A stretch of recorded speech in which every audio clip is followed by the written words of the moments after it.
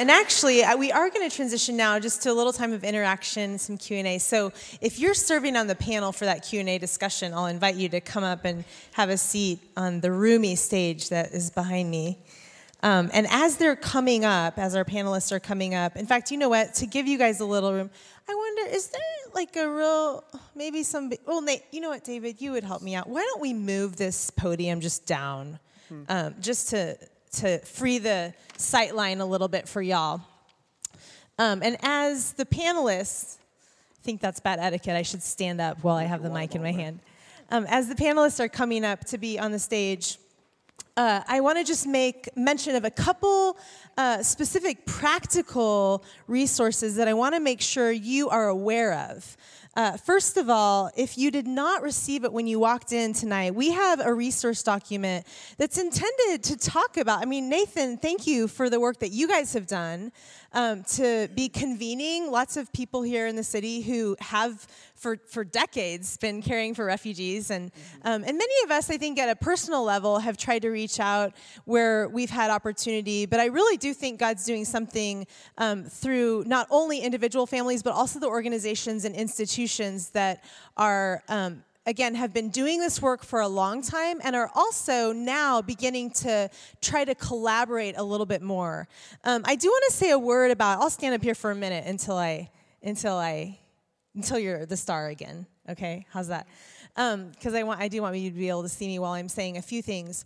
I do want to take just a minute to explain that as we were thinking about hosting our event tonight, we reached out to the 3 refugee resettlement agencies who work actively here in Kansas City.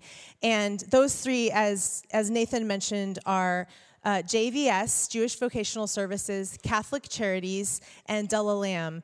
And let me get my note here, just so you have an idea. JVS resettles about 500 families per year, and they work on the Missouri side. Predominantly, their placement for refugees is in Kansas City's northeast. So that's kind of their hub. Catholic Charities. Oh, actually, let me say, before I leave JVS, then there's a much smaller resettlement agency working also on the Missouri side, a group called Della Lamb, and they resettle about 30 families a year. And these statistics are just direct numbers that I got from these agencies within the last couple weeks. So that's how that works. And then on the Kansas side, Catholic Charities resettles about 300 families a year, and predominantly in the KCK area. One of the unique things about World Relief, as they were exploring the idea of bringing an agency here to Kansas City, they always, whenever they set up a new agency, like to work with the existing agencies that are already in town, and also do just some basic asset mapping of the city. And so one of the unique things, not that they had completely decided where they were going to be, but they were really thinking about placement that would be further south. So there would be just a little more broad coverage of our city with the resettlement agencies. What's true of all the agencies I just mentioned, the resettlement is a little bit further away from our campuses, which is interesting. I think there's actually quite a lot of analytics that could be done about where our campuses started out and how we've grown and where the refugees are being placed in the city. Some of it has to do with the infrastructure of busing systems and that kind of thing. But of course, there's a tie, isn't there, in our city? There's a tie to race and ethnicity and space and where people live. And so that's a whole other forum, isn't it? But I wanted to explain that of course, when we started thinking about this evening months back, there was really good reason to believe that we would be able to make an announcement about World Relief, having the green light for resettlement. But I just want you to know that we have been really purposeful about having dialogue with the existing agencies, and they've been really great. In fact, Nathan has been here this week, meeting with other leads from the agencies, and they're even earlier today. I know Nathan has a couple of colleagues here as well, I believe. Oh, right here. Okay, good. It's great to see you guys. And I know you guys also were at a meeting earlier today with a number of practitioners and people who are involved with that. So just to give you a sense of I just wanted you to have a little bit of that context, because we're really we believe in the work of the agencies that are already on the ground here in Kansas City, and the very things that Nathan described as opportunities to get involved with World Relief exist here in Kansas City already with some of the other agencies. It's true that the opportunities may not be quite as proximate geographically. But I don't know about you, when I watch a presentation like Nathan just gave that talks about the migration of the peoples of the world and the disbursement of refugees, it does sort of reframe the sacrifice it takes to drive 20 or 40 minutes to reach out to a refugee family. So I want to just introduce our panelists. I guess you've met almost all of our panelists, but I want to introduce you to one more panelist, Kurt Ridema, on the end here. Kurt does community development work in the Argentine, and he and his family work predominantly with immigrants and actually everyone in the Argentine, all the folks there. But in addition to the resource document that we had on the table as you came in, I asked permission from Kurt to make a handout copy of his most recent newsletter. It's just a monthly newsletter that he and his family send out. And it just so happened that he was sharing some reflections about their ministry work with a refugee family. And it was this reflection, this one-page reflection, just Kurt kind of thinking through his own experience with a refugee family, I found really compelling and challenging. And I wanted to encourage you to take it home and just read some of his thoughts there. And then back to this resource document that I mentioned. You'll notice on the first page of that document, there are just a number of opportunities. It is by no means comprehensive. There are many other ways to get involved, but we didn't want to be overwhelming. We wanted to just give a snapshot of a number of ways that you could take a next step if you wanted to move away from this evening with a next step. What would be some ways you could do that? So we just listed the opportunities out there, and the resource document is organized by the opportunities and not by the organizations. So any one of the three organizations who actively work here in Kansas City, and some other organizations who are not resettlement organizations, but they do other support work with refugees. It's all just mixed and matched in there on that first page. And then on page 2 is just a place for some helpful resources, some websites and books and articles and that kind of thing. So don't leave tonight without snagging that resource document. I introduced briefly Kurt. And I want to introduce one other person who we have here tonight. Unfortunately, we didn't have time to wedge him into the program, but I wanted to make sure that you guys had the chance to see Rich Casebolt. I think he was, oh, there we go. Rich is waving. He's on the second row.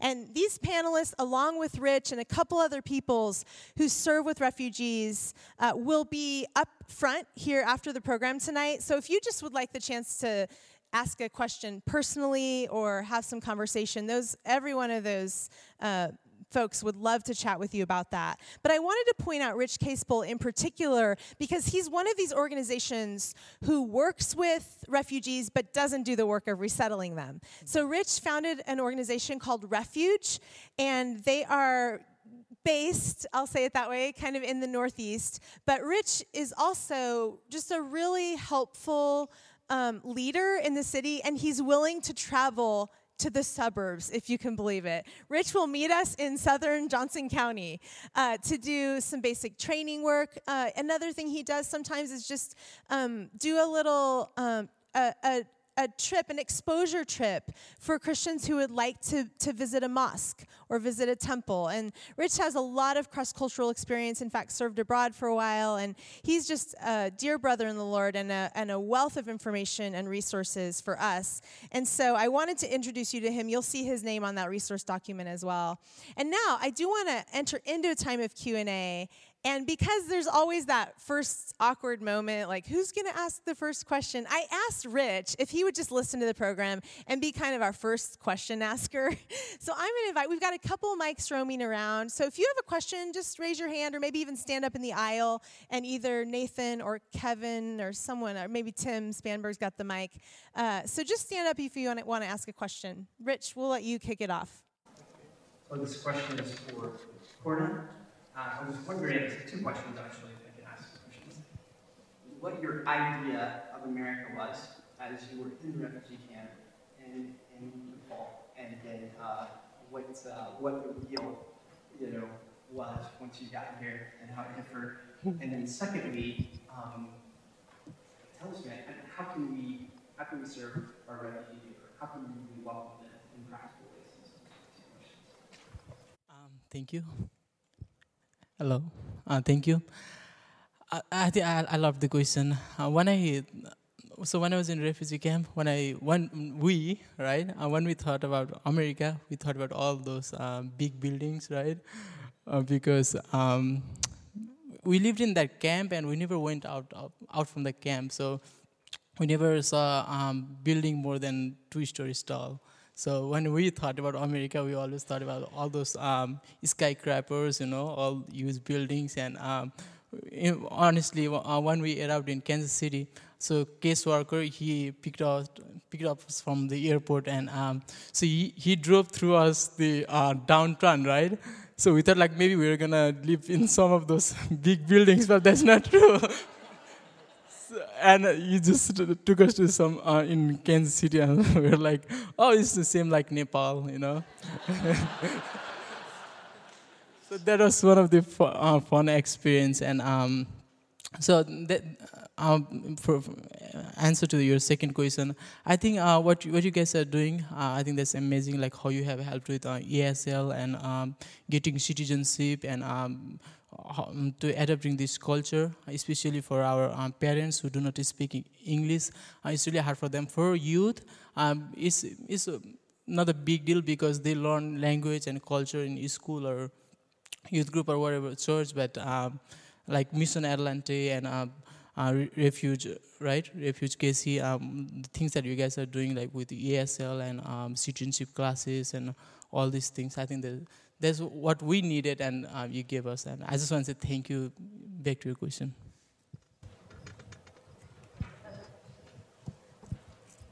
I had a question about where does the religion of the refugee come into play? Does it come into play when they're arriving in the United States with the resettlement agency, or does it start from the beginning?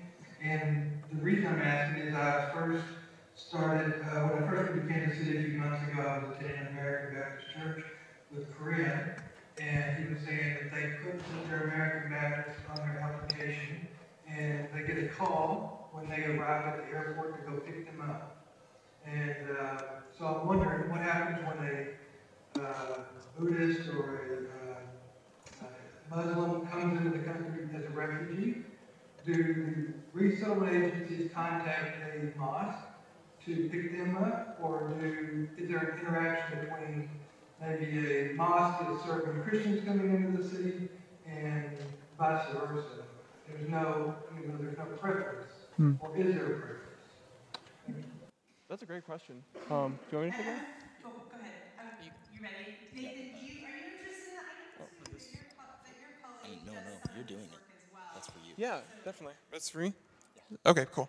I think I can answer it pretty shortly. I mean, every resettlement agency in the country does things differently. Some work really closely with congregations of all religions.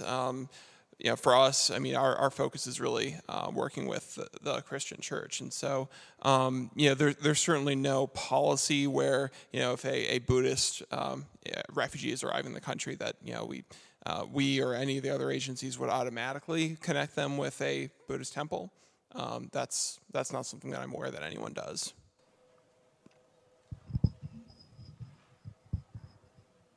Nathan, this is particular to you. As World Relief works throughout the world, let's say somebody wants to be involved in like doing work within the refugee camp or anything else like that. World Relief help in that aspect also, or is it one particular? Yeah, great question. I mean, in light of the current crisis in Syria, we've been pivoting our international presence a little bit so that we now have ground operations that we didn't 2 years ago in Jordan, in northern Iraq, and in Syria. Excuse me, in Turkey. But some of those folks that are working there actually have the capacity to get into Syria as well.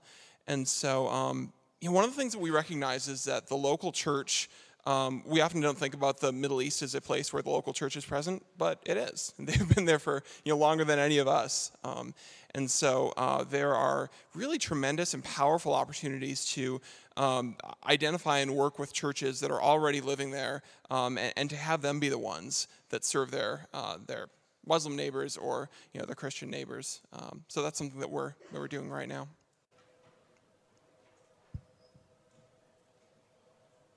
I'm going to row, and as I do, I do want to mention that if you're interested in knowing a little bit more about how to engage with the refugee crisis globally, there are a number of really great organizations that do that work. But I have some personal experience with a group that's been working in Turkey for over a decade now.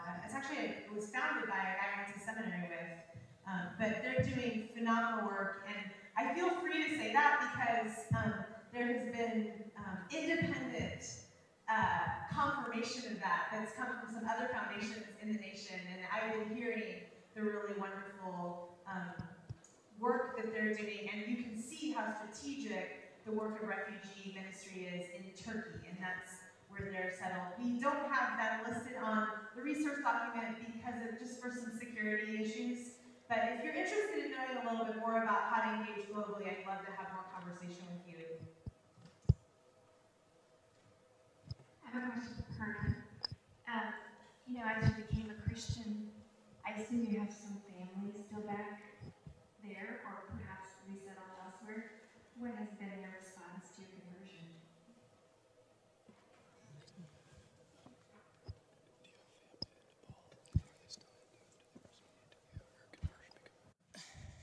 Thank you for your question. I do. I have even in my family here. My sister is not Christian yet. All of my family members are so my family is used like 15 members, and my sister is not Christian yet. And there are still my families in Nepal who are not Christian yet. I mean, we as a Christian, persecution is not a new thing for us, right? So we do get that some of the thing. Culturally and in family familiar too, but our goal is to take Christ to them. And yes, for answer to your question, they don't really like our conversion, but still I love Christ. So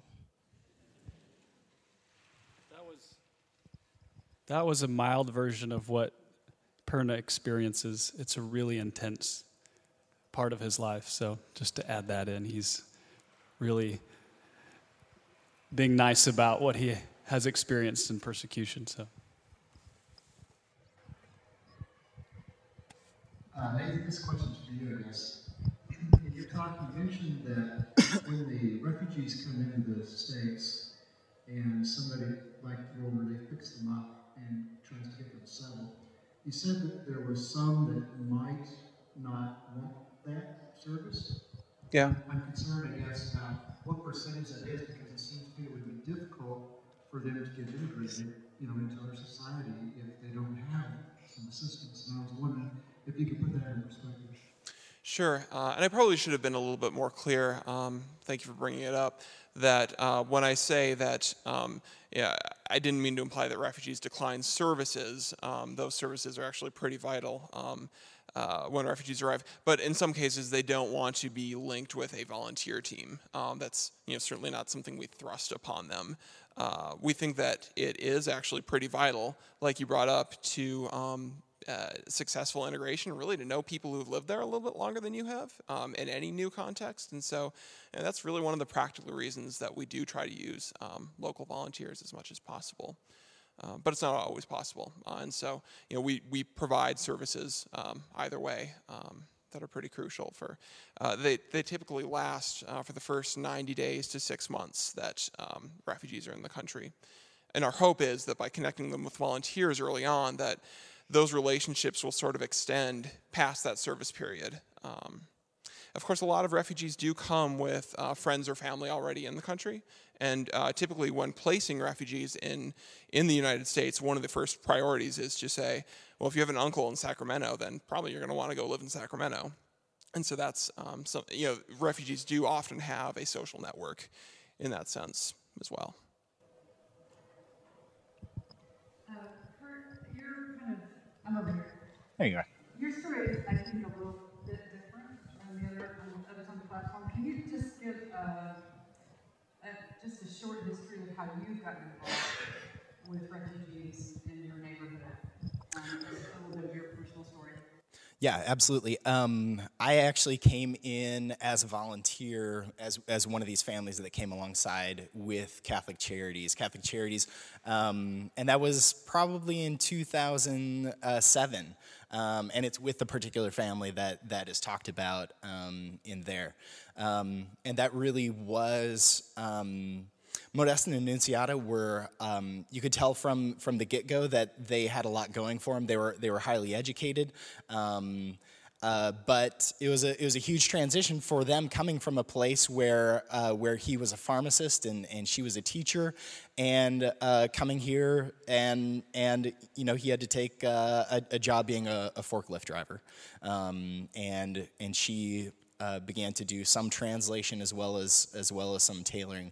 But that was the way that we began to step into it, and walking alongside that family and just really growing to come to a place where we have a deep friendship even 9 years later. So that's basically how we entered into that, and we continue to. We live in the Argentine neighborhood of Kansas City, Kansas, and many refugees are resettled within some of the public housing projects that are there, and so we continue to work with a number of refugees from the DRC. Is another one where we're working with some kids there right now. Nathan, this question is for you. With the rise of Muslim extremism and the jihadists and all that goes with that, the politics and everything, and the concern in our country with refugees, how is that impacting your organization, and how are you dealing with those issues, including the politics of that? Can you speak to that? I wish I could. It's a great question, and I'm glad you're asking. Obviously, numerous governors throughout the country and certain state legislatures have taken a stand against welcoming refugees in their states. Kansas being one of them. And in fact, Missouri actually had been a bit more neutral, but I understand there's actually now legislation in the works in Jefferson City that may or may not be passed. We recognize that there's a legitimate fear in seeing that Muslim extremism is on the rise in some of the countries where we're resettling refugees from. And that's the question that people are asking. How can we be sure that inviting people from those countries is safe? And the way that I answer that question, and I think for us, education and simple, honest dialogue is probably the only way to combat misinformation and fear, for that matter. What I usually say to that question is this. If you are a person who intends to do harm to the United States, and that's your agenda, that's what you have decided that you want to do, there are so many infinitely easier ways that I can think of to do it than becoming a refugee, establishing a pattern of persecution in your home country, fleeing your home country, usually living in limbo for anywhere from 2 to 10 years, maybe longer, waiting to win the lottery of one of the less than 0.5% of refugees in the world that will ever be offered the chance to resettle in the United States, or any other country for that matter, successfully duping federal agents from the FBI and DHS and the litany of other, alphabet soup agencies that I listed. I'm just saying, look, terrorists are as smart as we are. A simple cost-benefit analysis says that's a bad way to get into the United States if you really want to do it. I hate to cast aspersion on any of our undocumented friends, but you can cross a border if you want to. It's not that hard to do. I mean, it is extremely challenging, but it's a heck of a lot easier than coming as a refugee. It's a heck of a lot more time effective.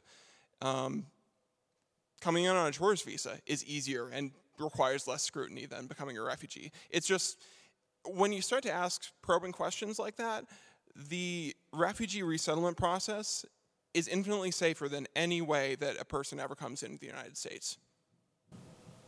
Great, and I want to take just a minute to actually localize that question, because I'm sure Kurt and David, maybe Perna, even you, have been experiencing some, I don't know what the word is, some loaded questions and concerns. And I just would love to give the chance, as our local brothers, if you have some ways that you found especially helpful responding to those concerns, or maybe even what is your experience? If you don't have anything, let's skip it. But if there's any local contribution, maybe Kurt, can we start with you? If you have anything, if not, you can pass the mic. Yeah, I think I would resonate with everything that Nathan said there. There are infinitely easier ways in order to do that. I think in particular is that concern is a grave one, and it is impinging upon.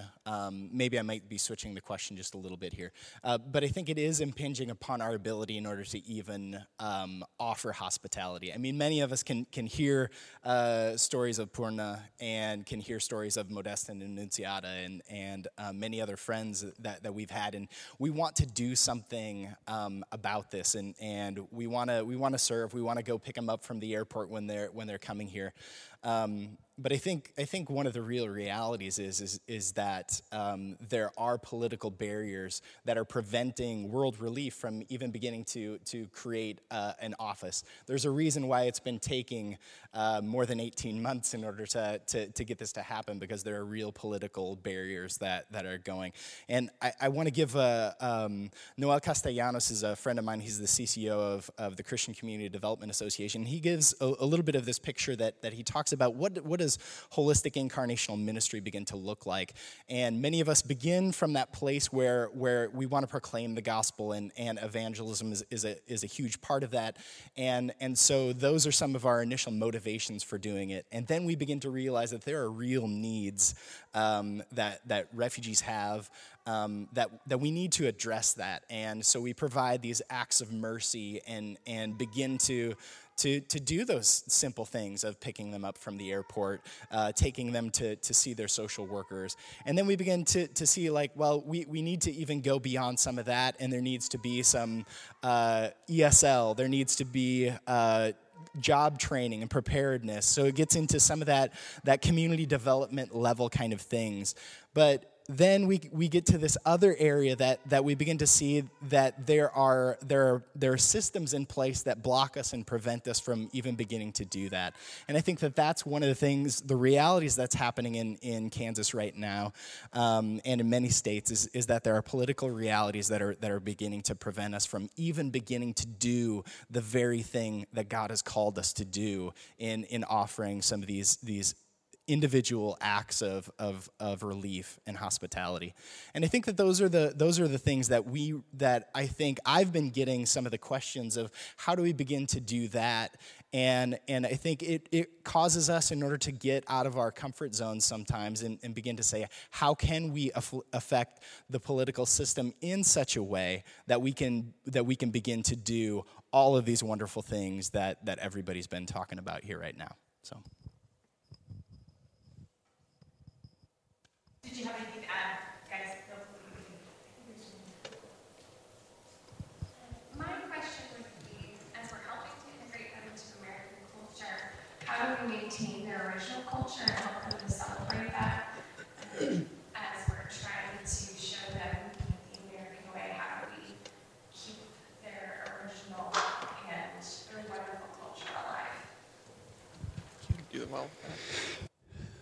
That's a really good question and a really important one, and it's something that, in a funny sort of way, keeps me up at night, because it is a little bit confusing when someone like Perna comes to America. I want to help him become an American, but I don't really want him to really become an American, because even in the sense of the Nepali expression of the body of Christ, I really, really believe that the whole body of Christ really needs that, really needs what the Nepali Christians have to offer. And we all, it's like the foot can't say to the hand, I don't need you. We all need each other. But practically, I think what that looks like is taking, when we look at God's primary way of becoming the Savior of all people, he stepped down off of his throne and became a man and entered into humanity, and he wove himself into the fabrics of this broken world. And when we invite our refugee friends in, it isn't about us taking them into our lives, but it's actually us going into their lives. And if you walk with them, they will understand what it means to become American. And so as we enter into their world, it's really more about me learning from them and what it means to be a refugee, and in Perna's case, what it means to be Nepali. And so your question hits at what I find as being part of the primary strategy in how we even communicate the gospel is to enter into their world first and into their brokenness. So we're not sympathizing, but we're actually empathizing. We're entering into their pain and their hardships and even into their culture so that we can be with them and walking. And I think that's actually what Perna's story is all about, is that somebody opened up their hearts and their homes and their lives, and it's a beautiful thing. And he's still very, very Nepali, but he also can stand up here and speak really well in an American church, right? So, Perna, do you have anything to add? I do not. No. I have a kind of two-part financial question for both sides, really. So, Perna, when you came to America, your family had $45. So, when a refugee goes through the resettlement process, does our government, or is there any funding or help for you and families that come to our country like this? And then for the rest of the panelists too, funding for your organizations, where does that come from? Is there an opportunity for us in the church to also join in that way? Should I answer first? Yeah, please. Thank you for your question. So, from my experience,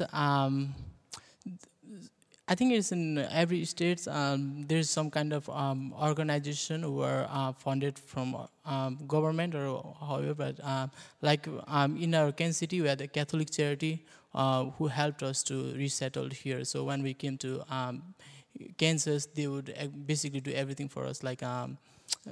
They would take care of our financial record of everything, like food or lodging or everything. So. Yeah, I think that every state has that. When refugee resettles in U.S., they have some kind of organization in that place who take care for 6 months or so. So for ours, in my experience, we had a Catholic charity who took care of us for 6 months. So that's why $45 was still helpful. I was touched with some help from the agency. Sounds like. Nathan, do you have anything to add about the financial piece? Yeah. So. I mean, refugees come from a variety of different backgrounds. Some come with $45. Some come with, a chunk of savings that they've had with them. Some come with the clothes on their backs. It really varies. So the refugee resettlement program does provide a certain per capita grant for each refugee that is served. And so part of that grant goes to things that are provided for the refugee. First month's rent on an apartment or deposit if that's required. Possibly some furnishing that needs to be purchased that hasn't been donated by a church or another group. A little bit of pocket money. it really does not go far. And then another part of that goes to us being able to pay staff and keep our lights on. Two things. For the refugee, we really, and the program is designed to encourage self-sufficiency as early as possible. Refugees, again, have the right to work as soon as they can find a job. So, that's one of the things that the resettlement agencies emphasize is sharing employment skills and opportunities and working with really local employers. In fact, one interesting thing that I'll just throw out there is that tomorrow we, through JT's connections and some others, have set up a luncheon for employers that might want to work with refugees. Building relationships with them is really crucial, and that's actually one practical way that churches can help is think about, who is an employer in your congregation, and would they maybe be willing to give a chance to somebody who maybe doesn't have the qualifications that you would normally look for on a resume, but I tell you, is probably going to be your most loyal employee. If you invest a little bit in a refugee, it's going to come back to you, and I can guarantee you that. And then as far as, how does our organization work with churches, we really do try to, I doubt we've ever achieved this perfectly, but we do try to shoot for a ratio of 50%, funding that we do receive through the grant that we get from serving refugees, and 50% or more private funding. That's sort of a ratio that, again, I don't know that we ever hit it, but we try for it. Okay, we're just going to have one or two more questions, and then we'll close the night. The one question I haven't heard addressed at any stage is the fact that there are two groups of Christians which are the most ancient of all Christians on the planet. The Syrians, especially from around Damascus and Aleppo, of course, which is now destroyed utterly. And the other is the Copts. Is there any sort of a notion of going for a snatch and grab, if you will, to get those people the hell out of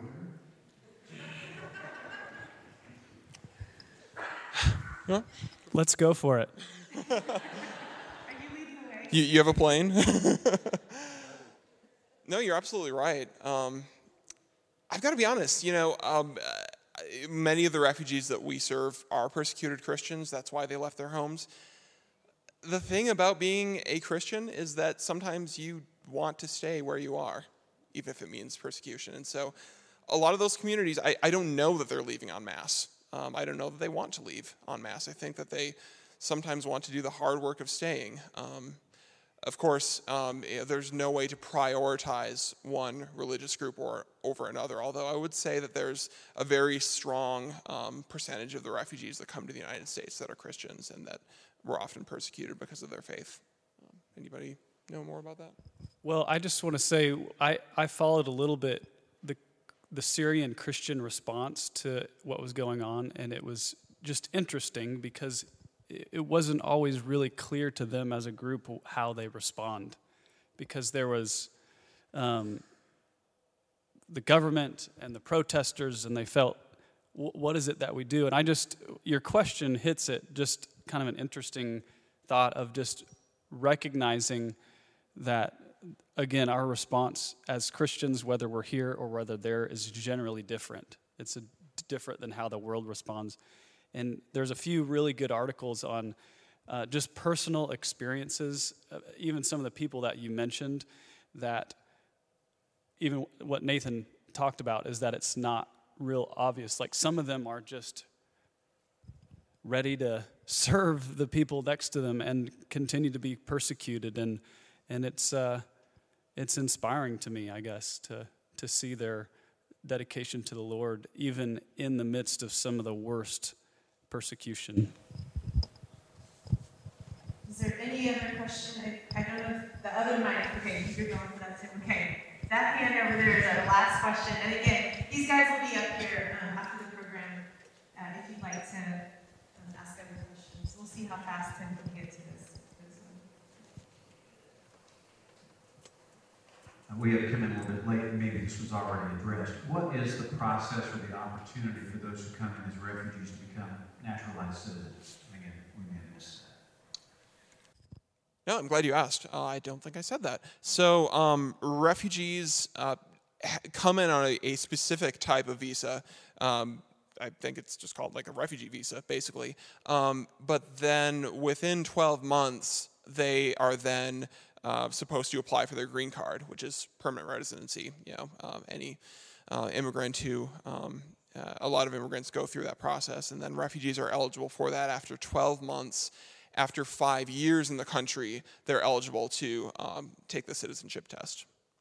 And so actually, that's another way that churches can really get involved, is helping them prepare for that test. A lot of churches have gotten involved there. And of course, English is a part of that too.